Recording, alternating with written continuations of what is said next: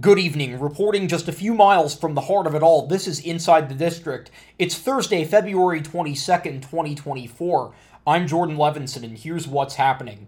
Breaking news from this morning, A Beautiful Noise, the Neil Diamond musical, has announced that it will play its final Broadway performance on June 30th at the Broadhurst Theater. The production, which tells Diamond's life story through a series of psychotherapy appointments with his therapist, is driven by over 24 of his greatest hits. In a statement, lead producer Ken Davenport said Neil's music has brought unadulterated joy to billions of people across the world. Everyone at A Beautiful Noise is proud to say that we had a small hand in telling his inspiring life story on Broadway and sharing in that jubilation with our audiences.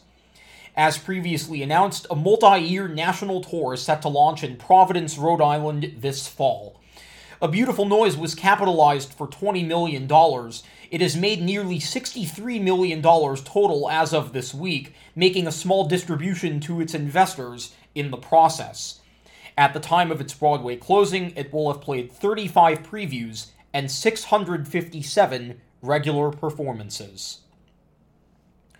The new musical Water for Elephants, which begins Broadway previews on Saturday, has announced its policy for a same-day, in-person lottery, a largely bygone practice in today's theater world where most lotteries are now digital. Entries will be accepted at the Imperial Theater beginning 2 hours before any performance. Lottery drawings will take place 90 minutes before the performance.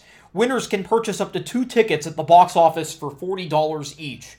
Rush tickets will also be available for the musical for $49. They will be sold on a first-come, first-served basis when the box office opens at 10 a.m. the day of a performance and 12 noon on Sundays.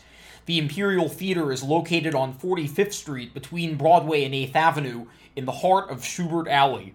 Water for Elephants officially opens on March 21st. The revival of An Enemy of the People, beginning previews next week, has just started selling first-row floor seats at the Circle in the Square Theater. This additional row of seats will be right at the edge of the stage, making for an up-close experience in one of the more intimate houses on Broadway. The play, starring Succession's Jeremy Strong and The Sopranos' Michael Imperioli, has also announced its lottery policy. A limited number of $39 tickets will be available digitally at rush.telecharge.com. Like most of the lotteries on that site, entries will be accepted beginning at midnight the day before a performance. Winners will be drawn at 10 a.m. and 3 p.m. the same day. They may purchase up to 2 tickets. An Enemy of the People starts February 27th, opens on March 18th, and runs through June 16th. Due to popular demand, an additional performance of Alan Cumming's one-man show, Alan Cumming is Not Acting His Age, has just been announced for March 25th at Studio 54. It also had a recent short stint at the Theatre Royal Drury Lane in London's West End. Cumming examines the topic of aging through an evening of songs and stories. The first performance is set for March 11th. Both showtimes are 7:30 p.m. Tickets are now on sale at CriterionTicketing.com.